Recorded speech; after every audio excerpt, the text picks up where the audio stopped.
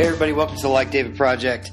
Today we talked about idols and just putting things in your life that are in the place of God and what's dangerous, what's overboard, what's the perfect amount of extracurricular life that you can let in without it affecting your walk with God.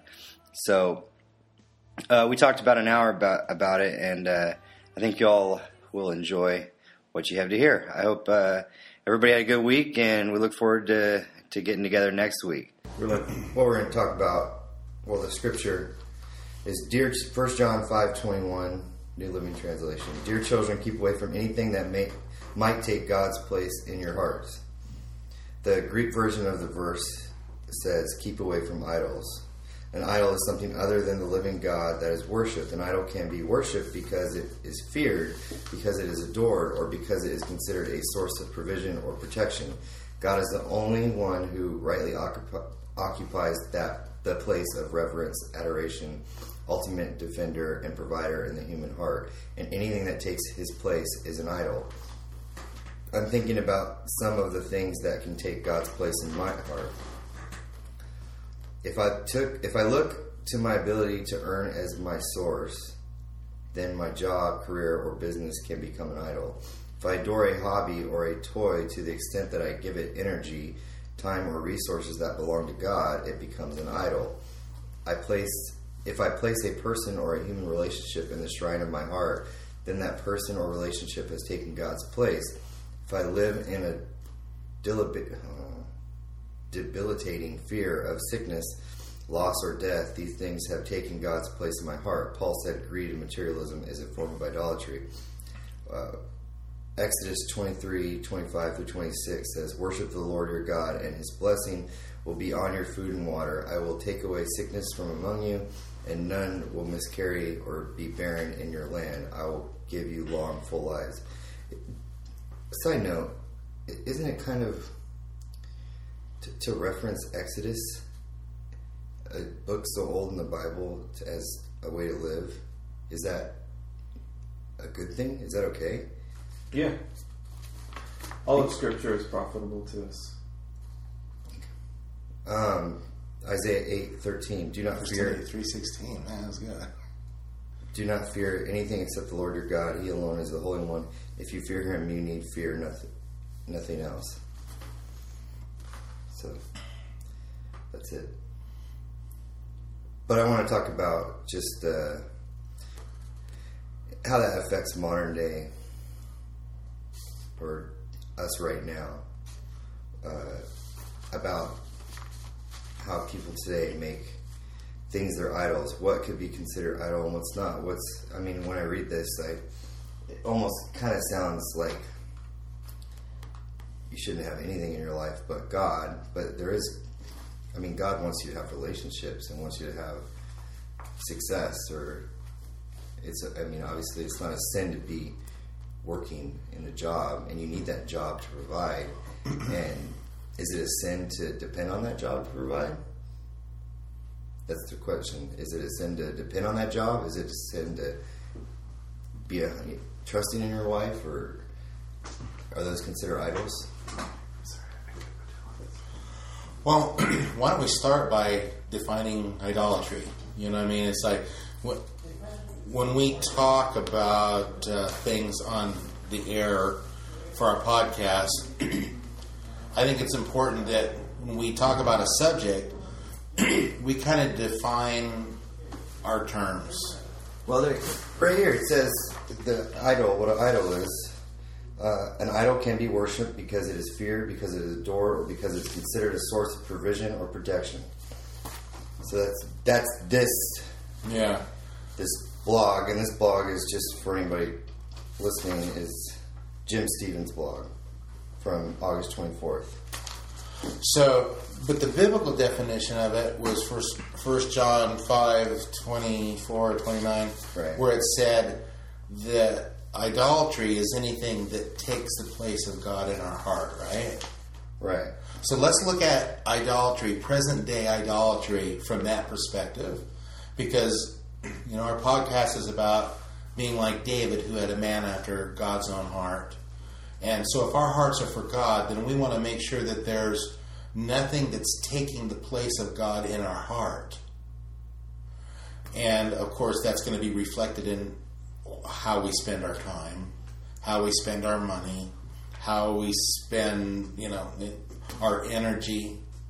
And I think it's an important thing to talk about, because we live in a society that just seems insatiated with the idea of entertainment.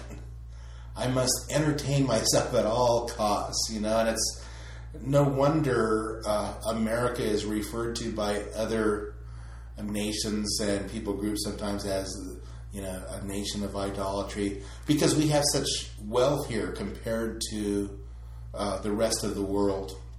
And so because of that, I think living as a Christian in our society might even be a little harder, because the temptation to be drawn away into things that would usurp the place of God in my life. It is hard for a rich man to enter the kingdom of heaven. Yeah. That's what Jesus taught. And we are rich, even with our economy stumbling, and with our savings withdrawn, and our pensions gone, and all of those things. We are still rich in world standards, and it is still hard for us. We still haven't lost all of our toys. Most of us haven't gotten to that stage. Yeah. And it's very easy to allow any or all of those things, those pursuits, those enjoyments, those pleasures to take the part of God in our life. I read something one where the sign of wealth, not in America or European nations, mostly not in the West, but mostly in the East, in impoverished countries, a sign of wealth is a good soup pot. The sign of really having something, because they eat these communal meals together. And if you watch, No Reservations by Anthony Bourdain, or some of the Travel Channel things, you see that there really is a lot of community eating and people gathering together in community, which is kind of a picture of Christianity. But the ones who really have something are the ones that have a really nice big soup pot that they've put something together. And when I look at that, and I look at the things that I have, the toys that I play with, the things that consume my time, and I think, oh my gosh, if I had a really nice soup pot, that would be great wealth in some other standards. And when what is it that from the conspiracy theory, Christmas conspiracy? Remember, it was like Advent conspiracy. Most people live on, is it $1 a week or $1 a day? Oh yes, I don't. Do you remember the number, but it was like not even in our scale of reference. Yeah, not even in our scale. So when we have even the poorest of people in the society that we live in, since this is our podcast, we're talking about where we live, is it hard for us to not slip into idolatry?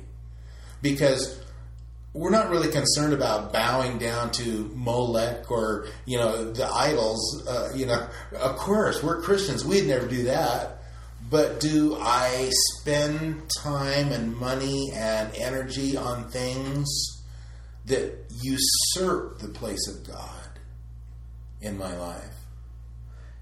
Don't you think, if you were to analyze it, the more possessions, the more toys you have, the more your time is consumed in the operation or maintenance of those things. Yeah. And it's almost an unconscious bowing down to idolatry, because you have to do that. You have to look after those things. You have to take care of them.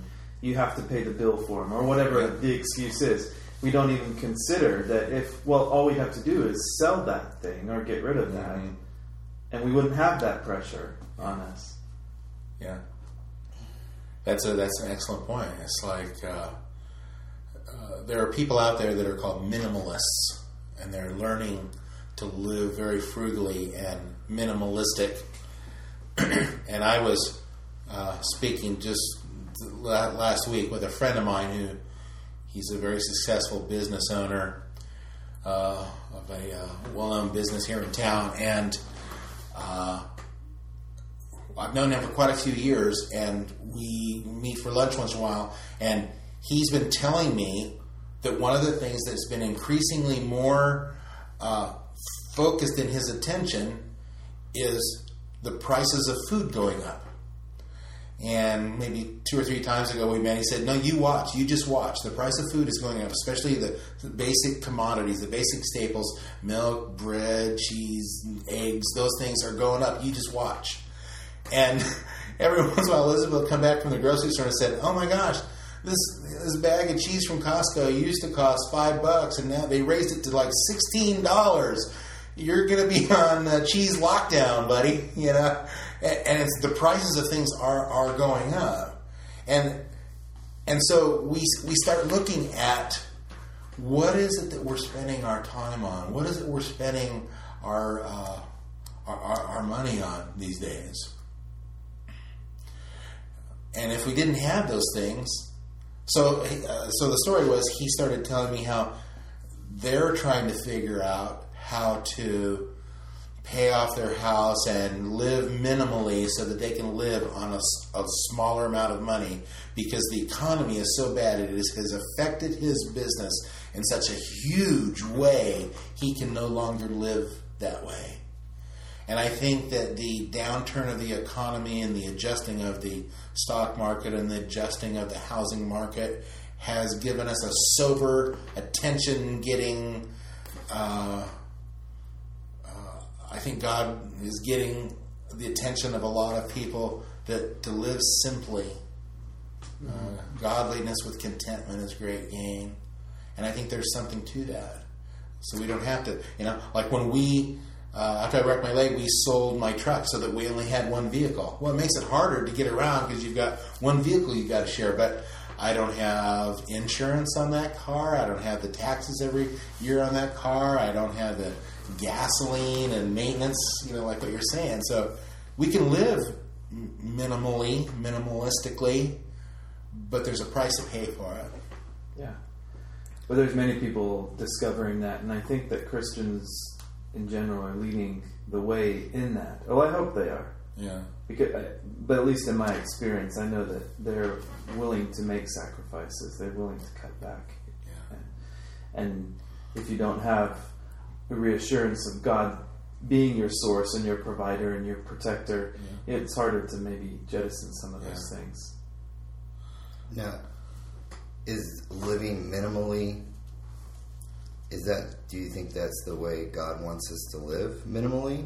Because, I mean, just to kind of play devil's advocate, I've grown up in a church that says maximally, or maximize, God wants big things, and, Abraham had the whole land, and there's another side of the story of, does God want you to have less or more?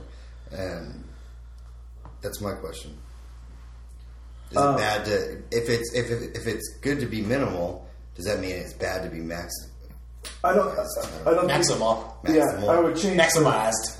I would change the terms a little bit. It's neither good nor bad to be rich or poor. Right. In that sense, money is a tool, and you can use it wisely or you can use it badly. Here's what I think God wants us to, how God would have us approach it. He teaches us to be good stewards of what we've been given. And so in my mind, it's not a question of maximizing or minimizing, it's living within your means is what God expects of us. And so if your means decrease, then your lifestyle has to decrease in response. And we're certainly not expected to go into debt to other people. We're certainly not expected to overstretch what we're capable of, but to learn to be content with whatever we're given. And I think that's what God asks of all of us. And because we in the church understand that, we are willing to make the sacrifices that are necessary. Since we're kind of on that topic, and because idolatry kind of covers what we own, what we spend our time on, what we spend our energy on, since we're kind of on the phase of what we spend our money on, let's look at that for a second. What are the things we spend our money on, and when does it become idolatry? Like what Matt's saying, he's saying if we're living within our means, then it's not idolatry, right? Isn't that kind of what you're saying? But if we're living beyond our means, maybe there's a little bit of idolatry action going on because the need the want, the perceived need, the want to have things and stuff beyond my ability to earn it, maybe that could be idolatry. Present day Yeah. idolatry. Yeah, I think you said that well. That pursuit of those things is definitely a form of idolatry, and the pursuit of wealth being one of the things Jesus spoke very harshly against. You can't serve both God and wealth. Yeah.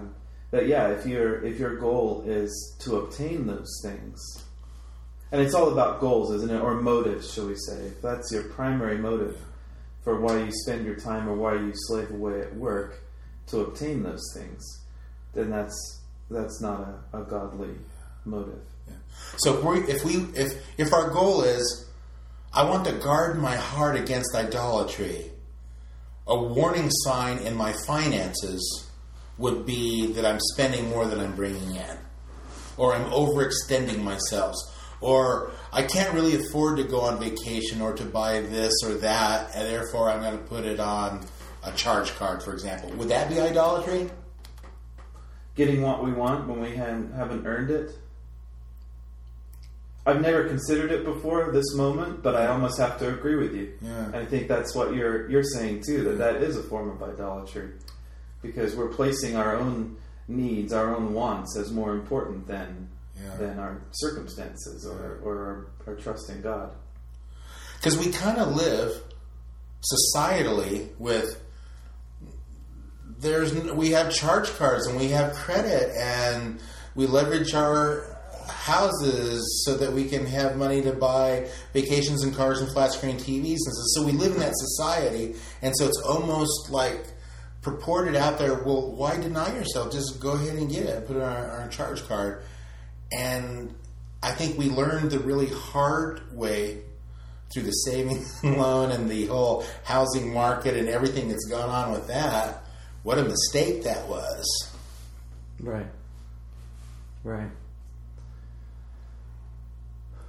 So, I don't know, not to sound stupid, but so does that mean it's bad to take loans? As long as you still have to, like taking a mortgage out for a house, is that a bad thing to do? You don't know if you're going to have a job in 30 years. Not a lot of people can see 30 years in the future in their finances. But we do that in faith. Does that mean it's negligent to buy a house that we can't see that far ahead in?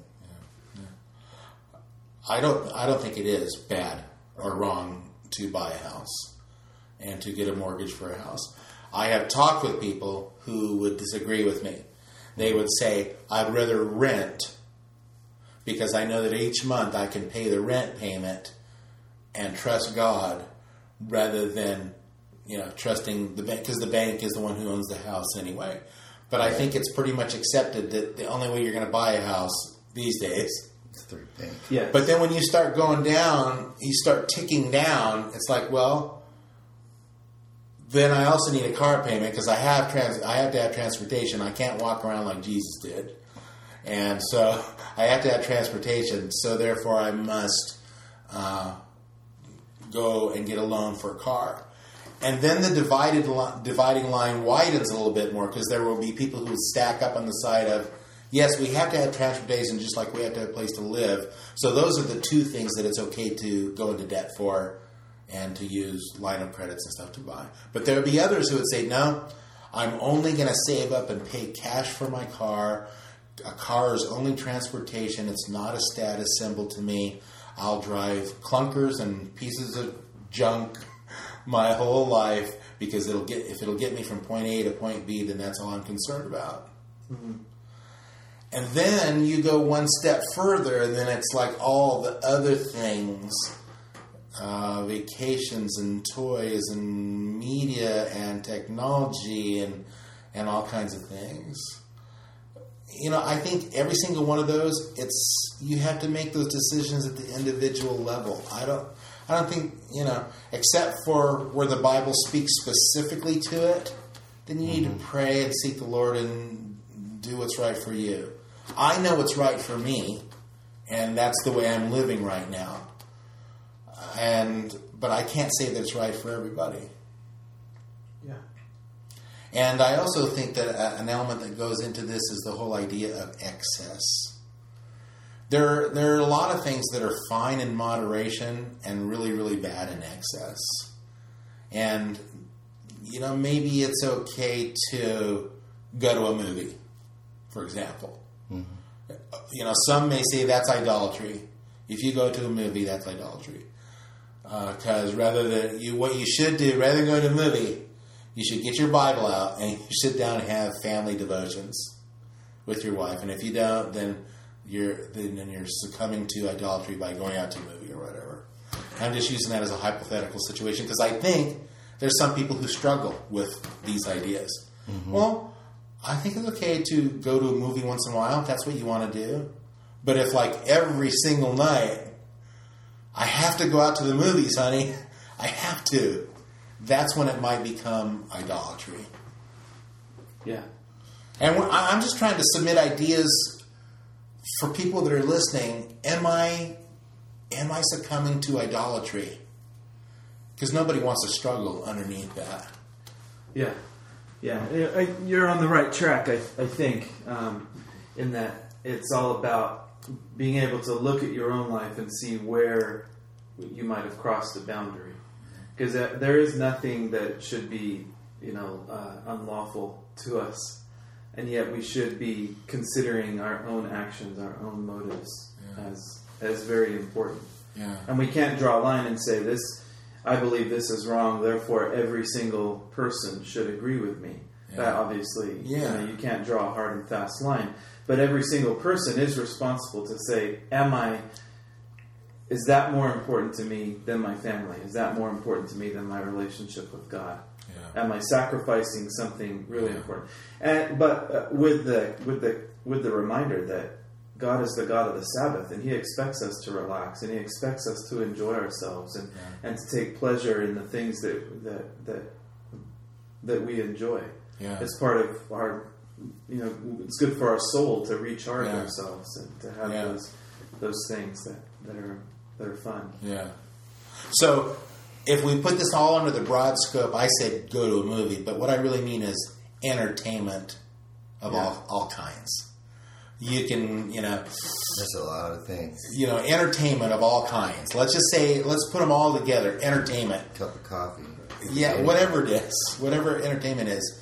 If it becomes excessive and it takes the place of God, that's when it becomes idolatry, I think. Would you be willing to say that idolatry is synonymous with addiction?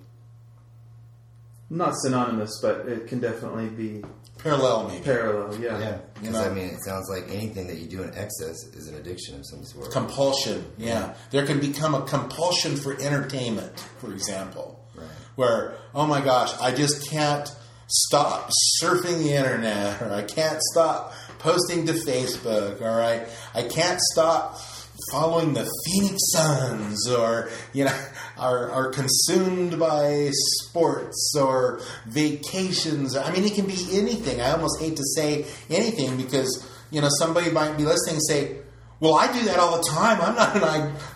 I'm not involved in idolatry." And it's just whatever takes the place of God in your heart. And there's the obvious that, like, drugs and booze and stuff like that. There's the obvious addictions that would take place of God in your life, Jesus in your life. But then there's the not so obvious, the things that society has justified, like your 401k or your IRA savings account, putting money into that, or your stocks and where they're moving. Those tend to be justified in society as super important things that we need to put all our ducks in. This is a good thing to your 401k, which can be a good thing. You should have a 401k. Yeah. But when it becomes an addiction or idol. Compulsion. For example, could I speak on that? Dave Ramsey, great class on financial stewardship and about deferred gratification, about saving up and buying things. I love Dave Ramsey's teachings, and I qualify what I'm about to say with that because I even try to follow, his outline of how to handle your finances. But a lot of what he says is about saving, building up your savings, building up your retirement. And he'll give a lot of examples of, if you start now and do this, you could have $10 million when you retire. And it's a motivation. Oh, I could have $10 million by the time I retire. And it's a great motivation. But then you stop and think, do I need $10 million when I retire? Yeah. And the flip side of it is, are you being a responsible steward by saving for the future, or have you crossed the line into hoarding your wealth when you could be doing something very profitable with some of that money here and now and giving it to somebody that needs it, or supporting a ministry or something? I mean, there is a line that you can cross even when you're doing something that's right and good and good for you and responsible. You cross the line into treasuring that savings account more than it's true than what you're involved in here and now. And just like entertainment, that line isn't clear always. That line you never cross that line watching it go by. Just with anything in life, that line. Yes, it's. You just realize sometime you wake up and you realize that you crossed the line. Oops, I crossed the line. Yeah. And that's one of the things I love. That's the beauty part of serving God, is that we need to be followers of Jesus Christ and His Word, and we need to be obedient to the promptings of the Holy Spirit. Right. Because He's always the one who will say, oops, you went over the line, or watch out, you're getting close to the edge. Absolutely. And if we're doing that, we never need to worry about being idolaters. Right. Never. Because He'll always keep us informed.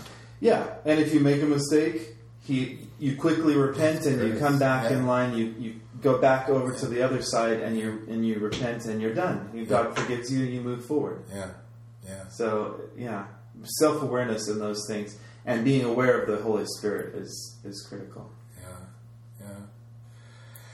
Well, we kind of talked about finances. Another element, idolatrous element, is where we spend our time.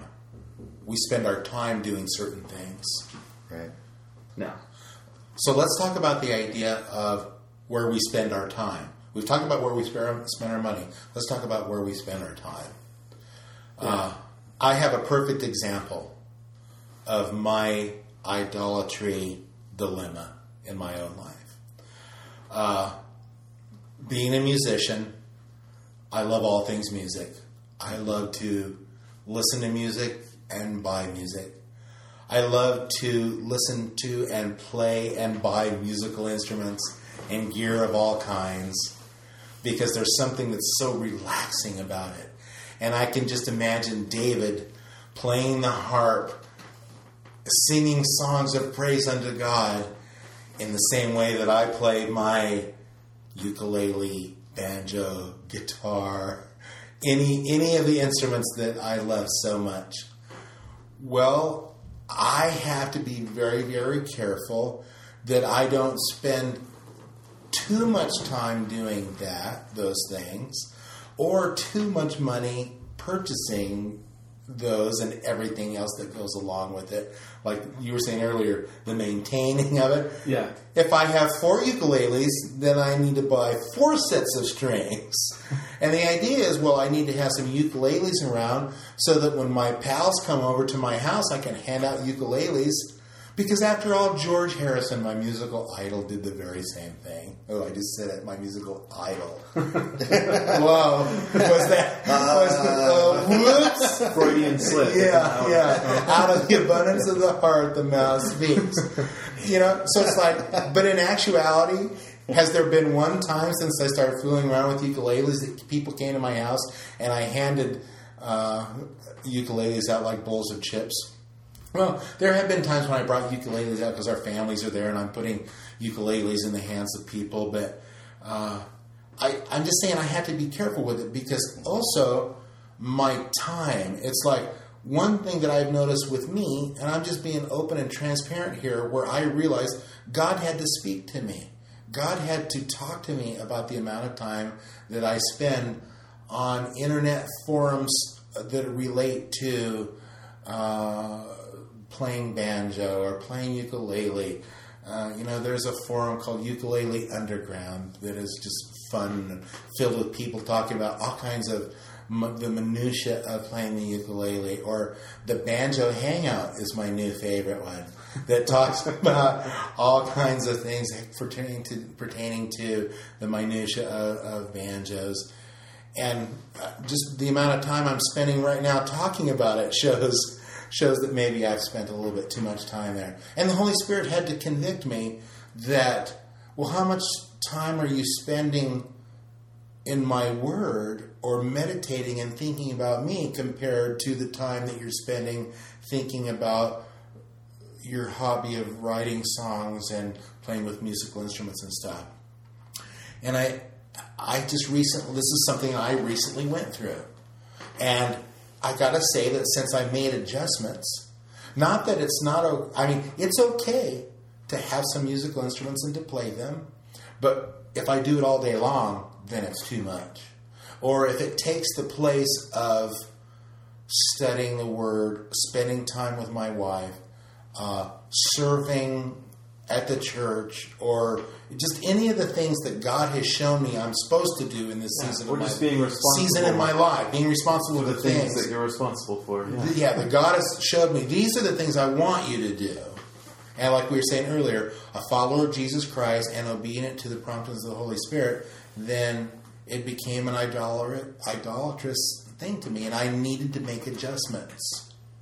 And it's also important to remember, the longer you stay in that zone or over the line or spending too much time or spending too much money, whatever it is, the longer you stay over there, the harder it is to come back to normal. Yeah. Or come back to where you should be. I shouldn't say normal.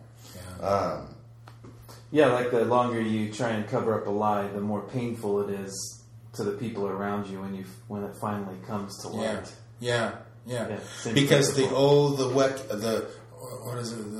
wicked web we weave when we set our minds to deceive. The idea that you tell one lie and then you need to tell another lie to cover that lie, and then you need to, and then all of a sudden you're starting to weave this whole thing. And when it comes crashing down, it's like, oh my gosh, it's just easier just to come clean right away. Yeah. And idolatry is often a lie that we tell ourselves. Yeah. Oh, I can do that. I can get away with that. Yeah. That'll be okay. I deserve it. That's another reason we get into idolatrous action. I deserve to have that time. And suddenly that's all we end up doing. Yeah. And we start justifying it and not wanting to go through that painful time. Yeah. We turn, I need some me time, into like a me lifestyle. Yeah, it's all me. All me all the time. I sound like a huge nerd, but if you think of movies like or your heroes, there's always a time of where you take everything away and almost pain and work before they rise on top, like Batman Begins, where he goes away. Yeah. Or ninjas that go off and train and then they come back and they have the skills. But in life, it's so as well. There is a time of solace or training per se before you see the light or come out on top. Absolutely, and most idolatrous uses of our time, though, are not training us; they're more indulging us. Yeah, and there's a difference. But I agree with you that. Are you saying that a little bit of time to yourself is sometimes beneficial? Because it is. I would agree with that. But I'm more saying that in order to be on top, there is going to be pain. It requires. I don't want to say pain is the right word. Training. I'm not sure. Just suffering, maybe. Well, no one else is going to be able to discipline your life for you. You have to take responsibility to judiciously manage how much you work and how much you take off. And God laid out a pattern. We work for 6 days and we have 1 day off. Right. And that's kind of His standard. I mean, in my work week, I work 5 days, take 1 day to work around the house usually, and I get 1 day off if I'm lucky. Yeah. Being uncomfortable, or saving money. Depending on how many children you have. Yeah, that's the plan. And what age they are. Yeah. Right. Yeah. Exactly. Because I don't want to say saving money is not painful, or having a savings account isn't really suffering. But it can be uncomfortable to have to discipline yourself to do it. Yourself to do it. Yeah. the like you said earlier, the delayed gratification. Yeah. We do certain things, disciplines of any kind, for the future reward of it. Mm-hmm. And when it comes to idolatry or addictions, as we said, which could run parallel, you've got the idea of the law of diminishing returns. You know, where with addiction, it may start with something that's small, and you allow yourself these little indulgences. Yeah, exactly. And then it takes more to satisfy that hunger. And it can be the same way with entertainment or some kind of an idolatry. You know, it's like how I feel. You know, if I've watched a whole season of the sports I like to watch, and it gets to the end of the season's over, and it's like, oh, I just feel so empty, and what should I do now?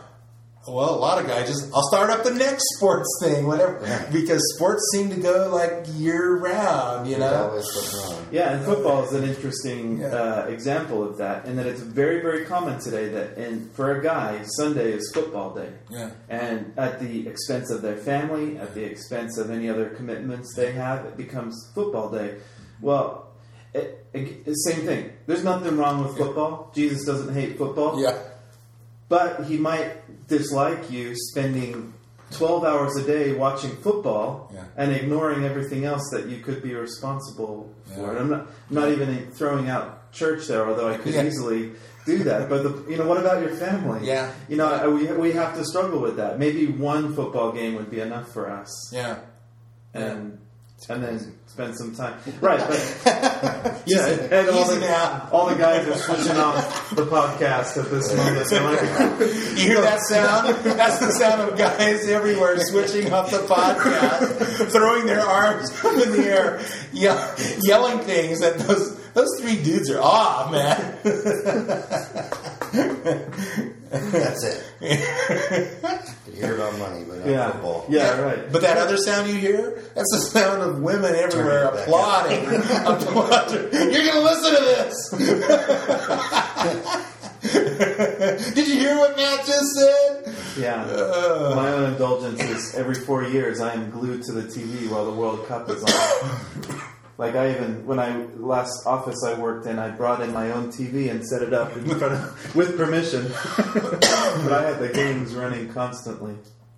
When is the next World Cup? 2014. In Brazil. I feel called to do a mission trip that week to evangelize. In Brazil? Yeah, it's in Brazil. Awesome. Yeah.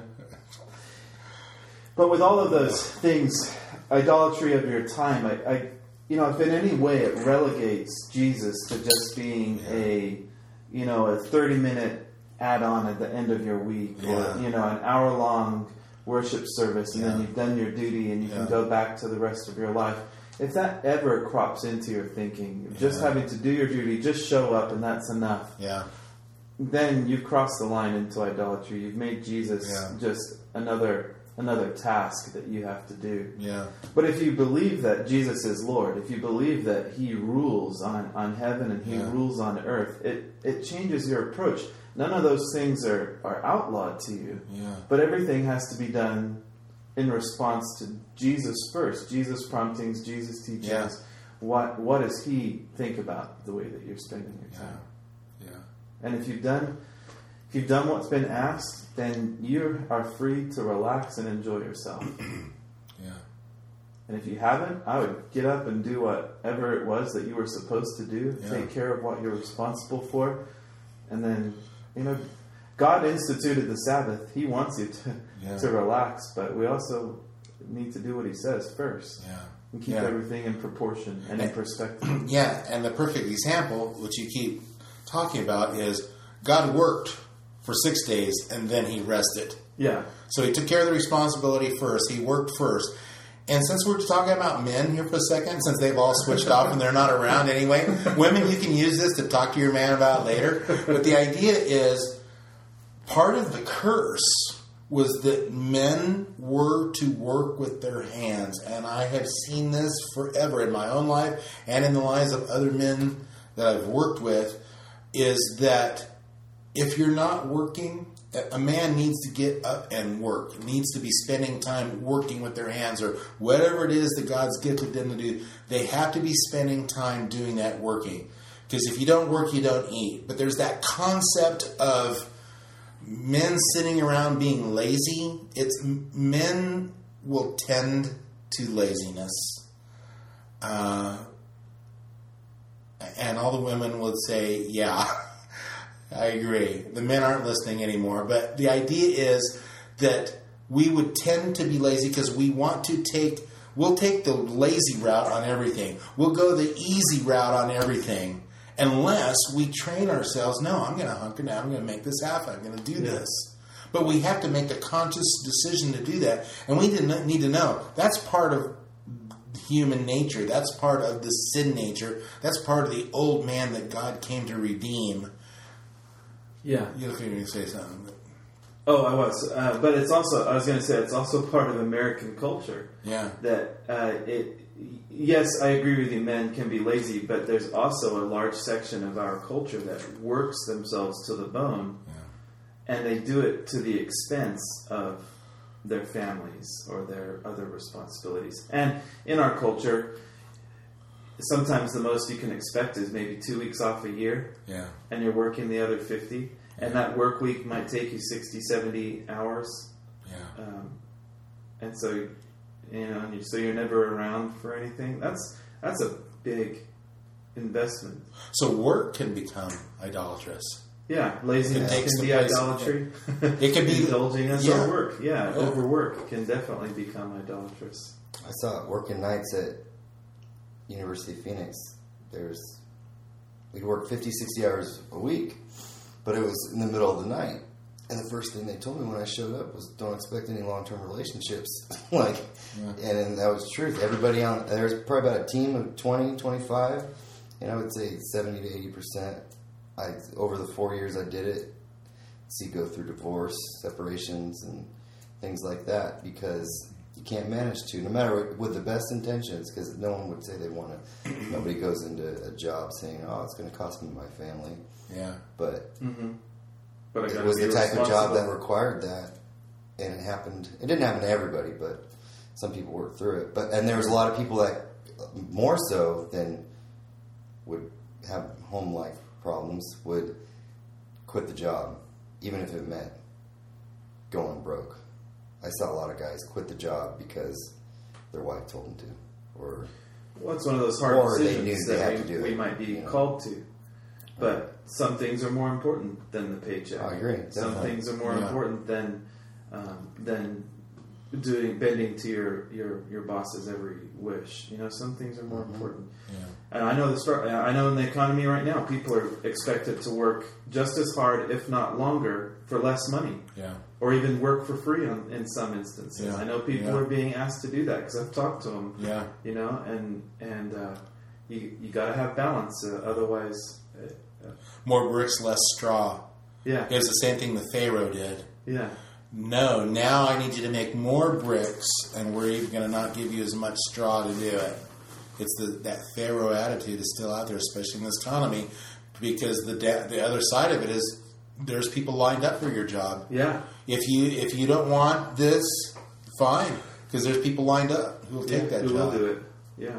Yeah. Yeah. So there's a key.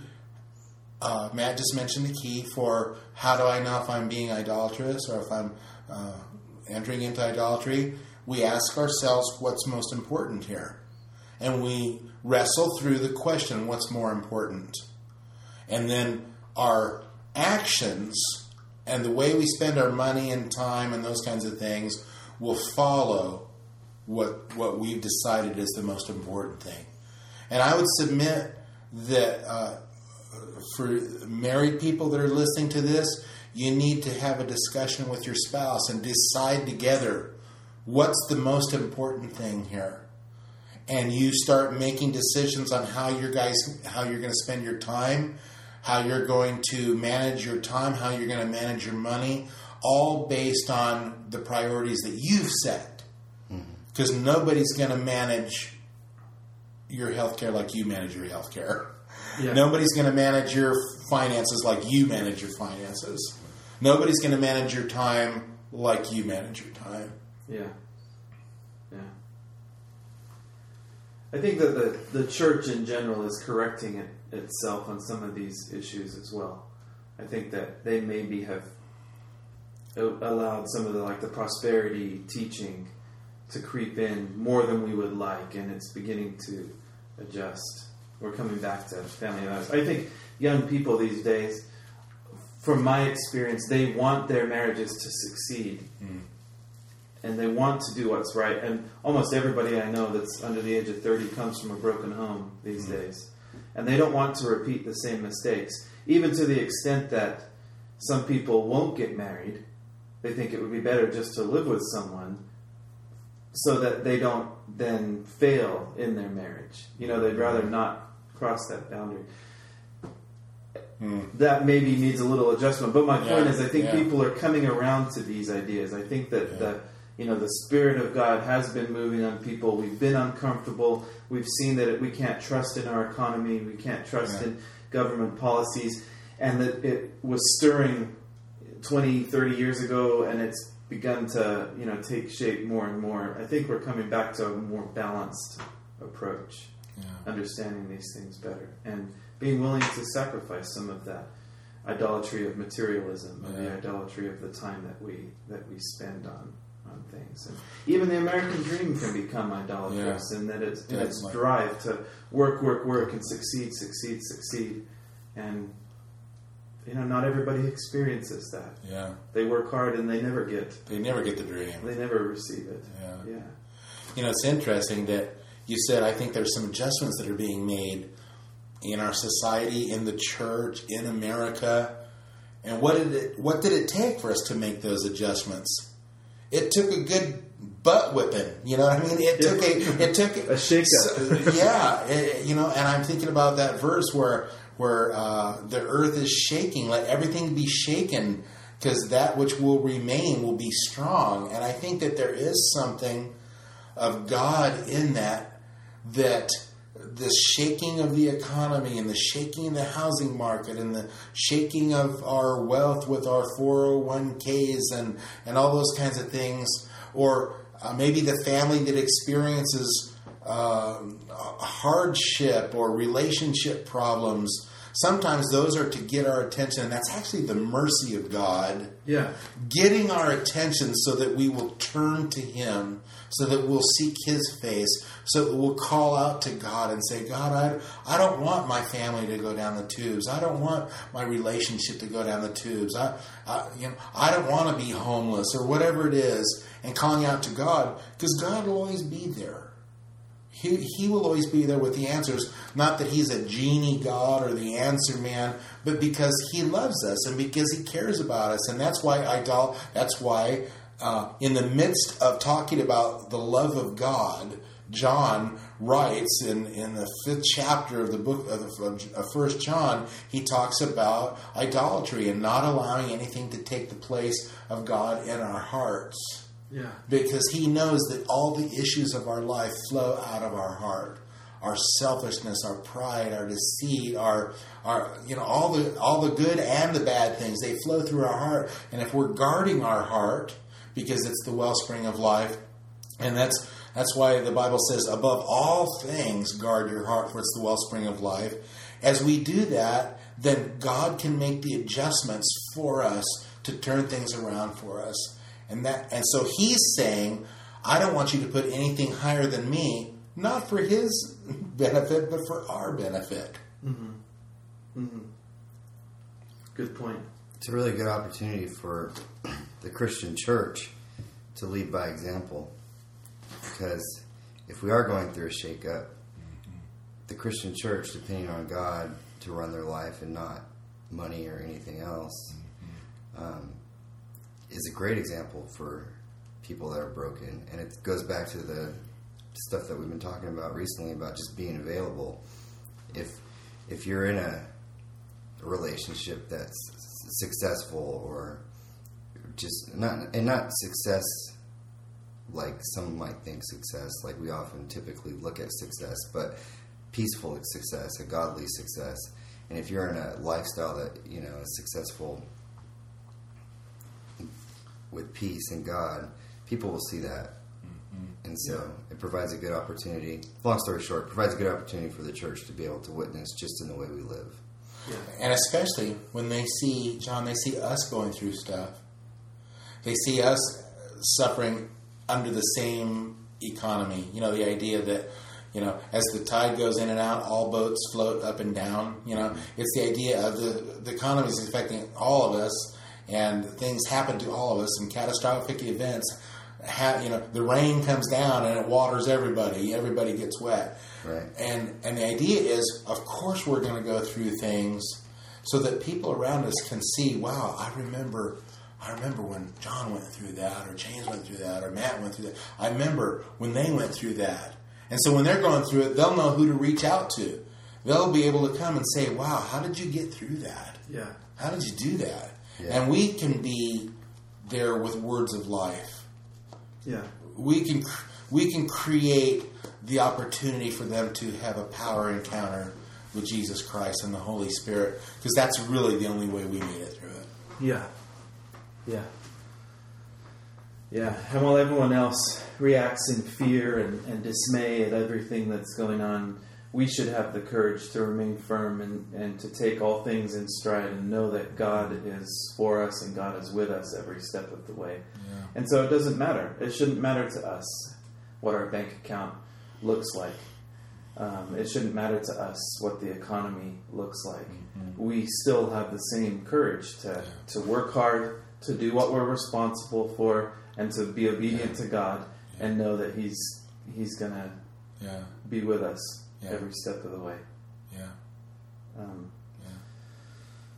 I have a quote from A.W. Tozer that I really like, and he was speaking on this subject, 100 years ago, when people, before all of this was happening and before the shakeup, and although many people in the past 100 years have gone through some pretty hard things as well, but anyways, he was speaking, a very prophetic man, full of the Holy Spirit and great insight. And I like this. I just wanted to share it on this subject of idolatry and how the church needs to lead the charge in this readjustment. He said, Christ calls men to carry a cross. We call them to have fun in His name. He calls them to forsake the world. We assure them that if they accept Jesus, the world is their oyster. He calls them to suffer. We call them to enjoy all the bourgeois comforts modern civilization affords. He calls them to self-abnegation and death. We call them to spread out like green bay trees and perchance even to become stars in a pitiful fifth-rate religious zodiac.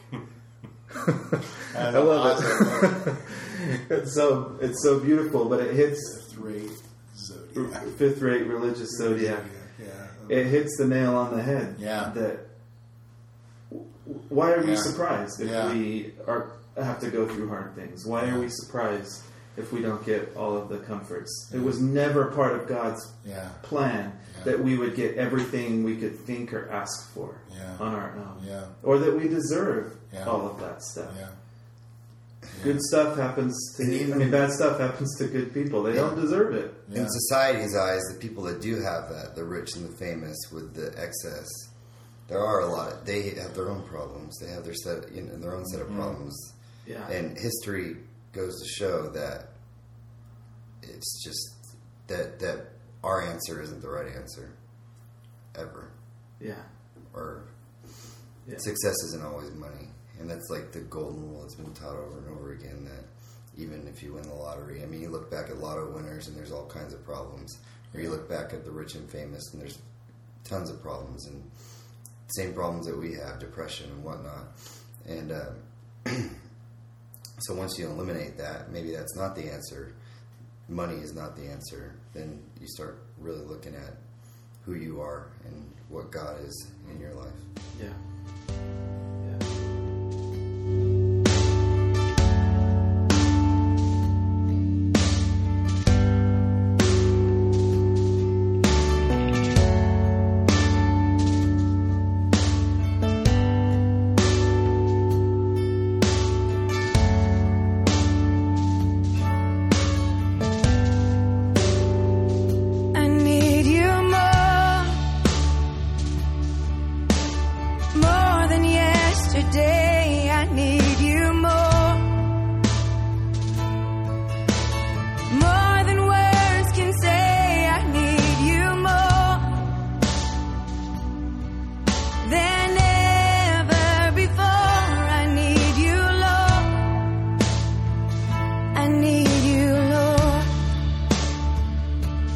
more than the air I breathe, more than the song I sing, more than the next heartbeat,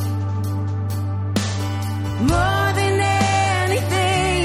And Lord, as time goes by, I'll be by your side, 'cause I never want to go back to my old life. I need you more than yesterday. I need you more than words can say. I need you more than ever before. I need you, Lord. I need you, Lord. More than the air I breathe, more than the song I sing, more than the next heartbeat, more than anything. And Lord, as time goes by, I'll be by your side, 'cause I never want to go back to my old life. I need you more than yesterday. I need you more than words can say. I need you more, God, than ever before. I need you, Lord. I need you, Lord. Oh, I need you more, God, more than yesterday.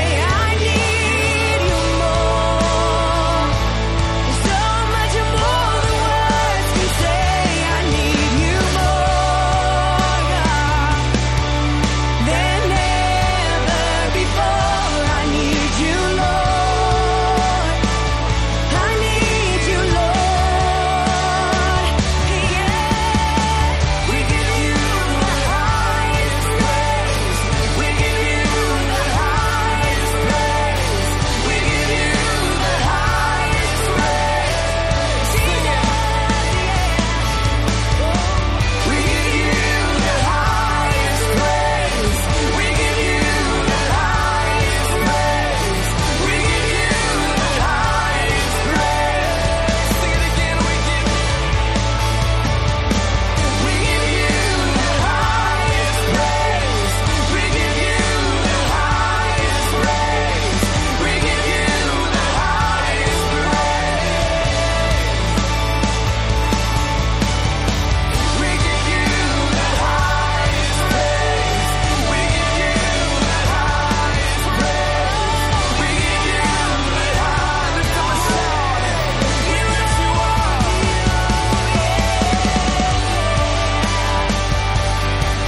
All our praise, all our love, our adoration, God. We give you all, we give you all, yeah.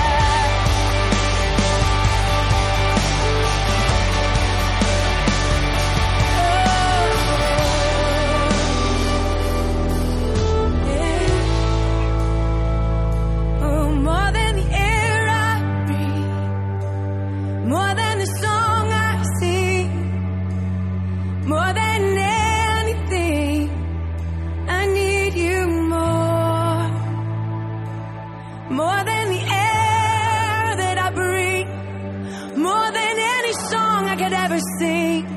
Oh, so much more than anything, I need you more. Oh, I'm so hungry for more of your presence, God. I don't want to stay where I've been. I don't want to camp out and just stay in one place, God. I want to run deeper into your presence, God, 'cause I'm hungry for so much more of you. My heart always follows you. My heart always finds its way home to you, 'cause my heart is pressing in, pressing